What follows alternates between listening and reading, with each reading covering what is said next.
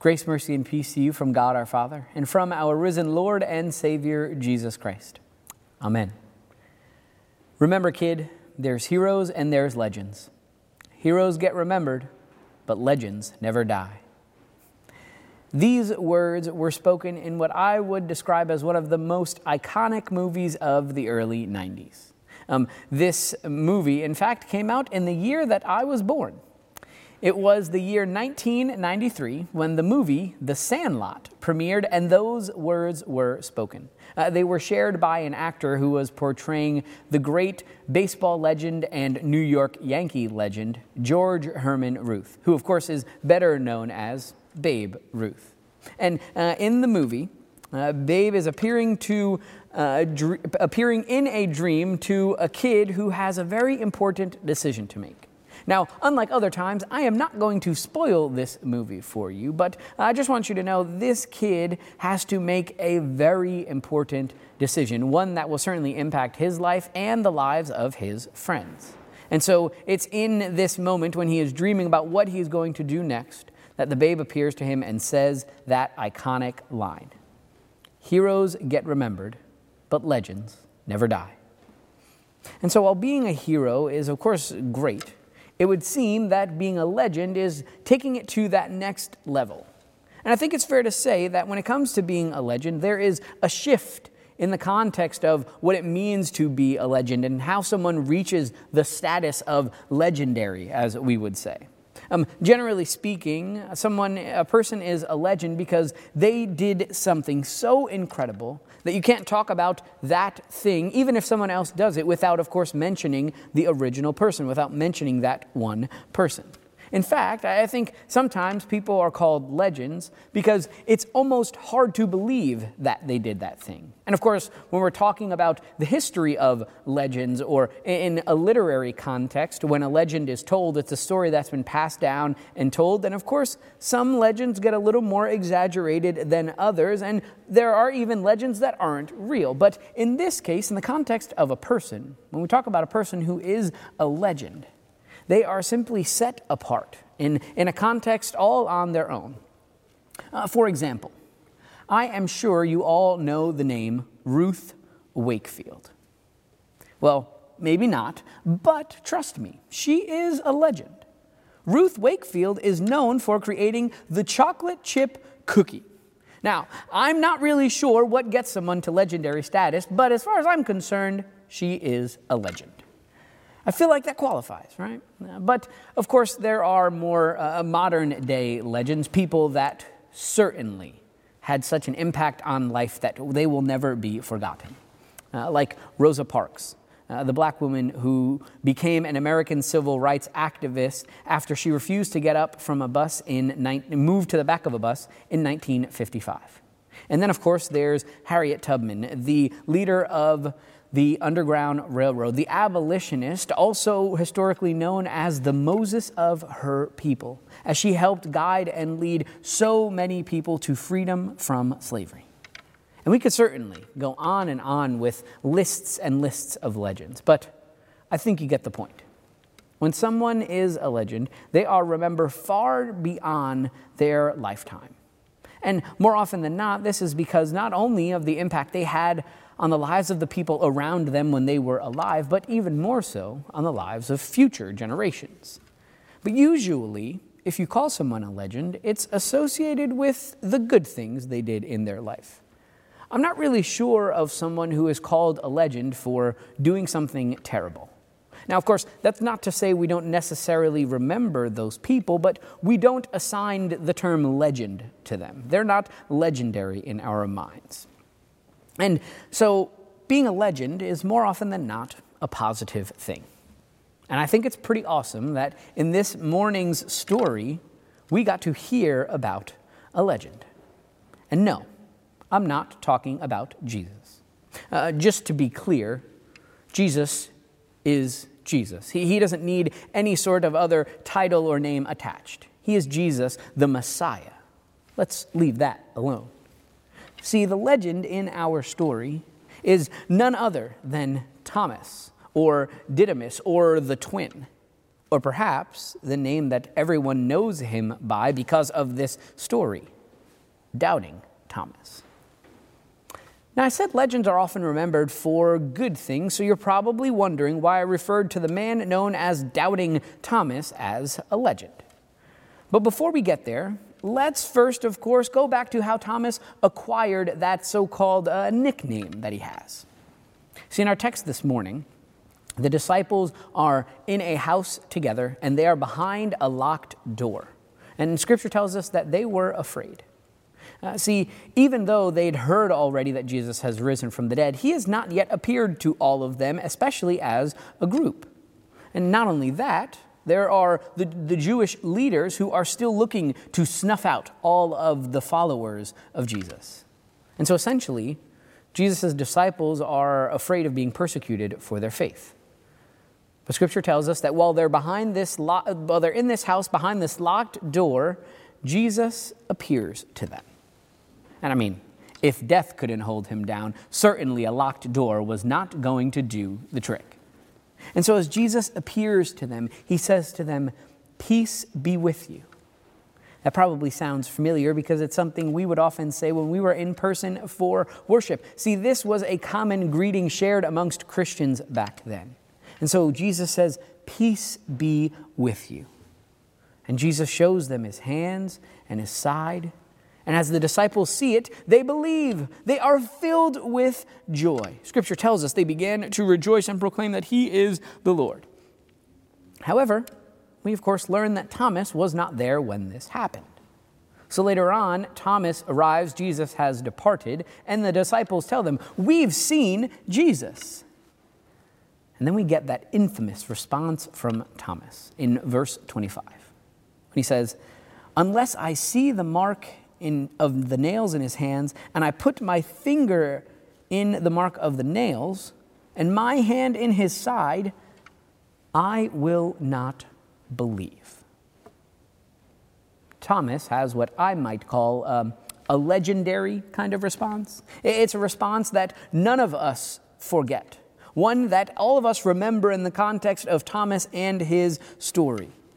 See, the other disciples, they did get to see Jesus' hand-marked nails and his pierced side. And so Thomas says, not only do I want to see, but I want to touch. See, Thomas is going a step further here. Yeah, I want to see the marks in his hands and his pierced side, but I want to put my hands on them. I want to put my hand into his side. And if I can't do that, then I will not believe.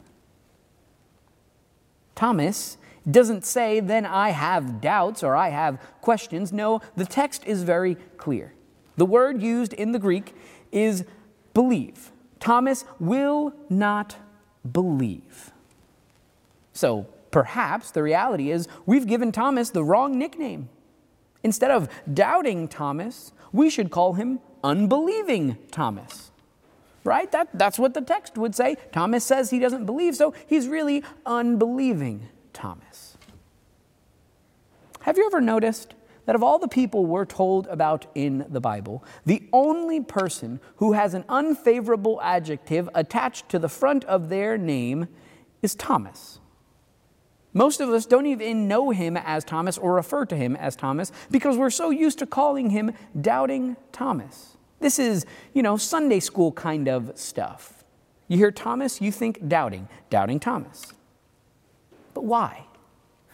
I mean, we don't do that with any other people in the Bible. We don't call them murdering Cain or cheating David or unfaithful Peter. However, for Thomas, he is known and identified by the one moment in his life when he struggled to believe. He's known for the moment that many of us would probably call a very scandalous moment in his life. And if there's one thing I think we all know, the world loves a good scandal. Sure, people get remembered for the good things that they do. But if you really want to be etched in history, if you want people to know your name and never forget you, be at the heart of a scandal. a scandal that people can use to define you, a moment of failure and weakness that you will never be able to take back. And maybe you've already had a moment like that. Maybe you've had more than one moment like that. Things that you can't take back, but you were in an epic failure and weakness. And so now I want you to think about the adjectives that should be applied to your name according to the world. Cheater, liar, unfaithful, deceitful, doubting. The world will come up with a way to define you and remember you by the worst moment in your life. And because of our sinful nature, sometimes we take part in that too. As a result of sin, we always are looking to define someone by the worst moment. We remember people for the scandalous things they've done. Just like doubting Thomas. But Thomas's story doesn't end there. See, instead what happens is the following week, the disciples are once again in that house behind that locked door, and again Jesus appears to them. And he says the same thing. As he appears, he says, "Peace be with you." That peace is meant to speak into all their fears, to everyone in that room, the room that now includes Thomas. And Jesus looks at Thomas and he says to him, "Put your finger here. See my hands. Reach out your hand and put it into my side. Do not doubt, but believe." You know, I think sometimes we hear this moment and we almost feel like Jesus is kind of scolding Thomas a little bit, like, "Okay, Thomas, this is what you wanted." But it's the complete opposite. When Jesus comes and he says these words to Thomas, Jesus is taking all of Thomas's fears and his doubts and his unbelief and he's putting them to death. Jesus comes to Thomas in this moment to show him his grace and his love. He wants Thomas to be able to see, to be able to touch, so that Thomas's faith is strengthened. He doesn't abandon Thomas to drown in a sea of doubt. He stretches out his nail-scarred hands and his pierced side, and he pulls Thomas in. And so he does the same for me and for you. Jesus doesn't identify you by the scandalous moments in your life. Jesus doesn't want you to carry the weight of all your shortcomings and failures. That's why he has those nail-scarred hands and that pierced side. That's why Jesus died. Jesus died because of all of your mistakes and mishaps. He died so that you wouldn't have to carry them around, so that they would be left upon that cross, inside that empty tomb. He died so that you would not have to suffer, and instead, you were promised life. You were promised faith that works in you even in the midst of doubt. And so regardless of what the world might say about you, of what adjective they might add to your name, Jesus says this: "I love you. I died for you. You are mine. I'm here right now, and I will always be with you." So why do I call Thomas a legend? Because his story is one that is familiar to us. It's one that we don't ever forget. And it's a story that has certainly impacted the faith of future generations. But even more so, it's our story too. We are all, in one way or another, just like Thomas. We've certainly had moments in our lives of fear and doubt and unbelief and perhaps even scandal. And we've also had moments of great joy, of confident faith, of strength in our faith. But our lives cannot be whittled down to one bad moment or one good moment. Instead, our lives are whittled down to one moment when we did nothing and Jesus did everything. And in that moment, our lives were changed forever. Thomas's life, his story, your life, your story, my life, my story, has been rewritten by the power of the Holy Spirit in the crimson ink of Jesus Christ's blood.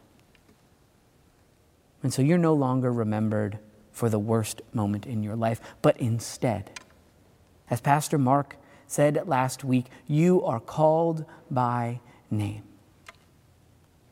As Jesus appears and speaks his peace into your life, he calls you by name. And if there's an adjective that you're going to attach to the front of your name, let it be this one: beloved. Because that is who you are in Jesus. You are his beloved. And that changes everything. It means that even in the midst of your fears and your doubts and your unbelief, you can trust in God. You can trust in the work that the Spirit is doing in you through the gift of faith that continues to work even when you're not feeling it, even when you have those questions, even in the midst of your fears and your doubts. God's promise to you because of Jesus is that the Spirit is at work. And so until the day comes when you come face to face where you can see the pierced side and the nail-scarred hands, know that Jesus is with you, that you are his beloved, that faith lives in you by the power of the Holy Spirit, that he has called you by name, and that he died and rose from the dead for you. And so we say, Alleluia, Christ is risen. He is risen indeed. Hallelujah. In the name of the Father, and of the Son, and of the Holy Spirit. Amen.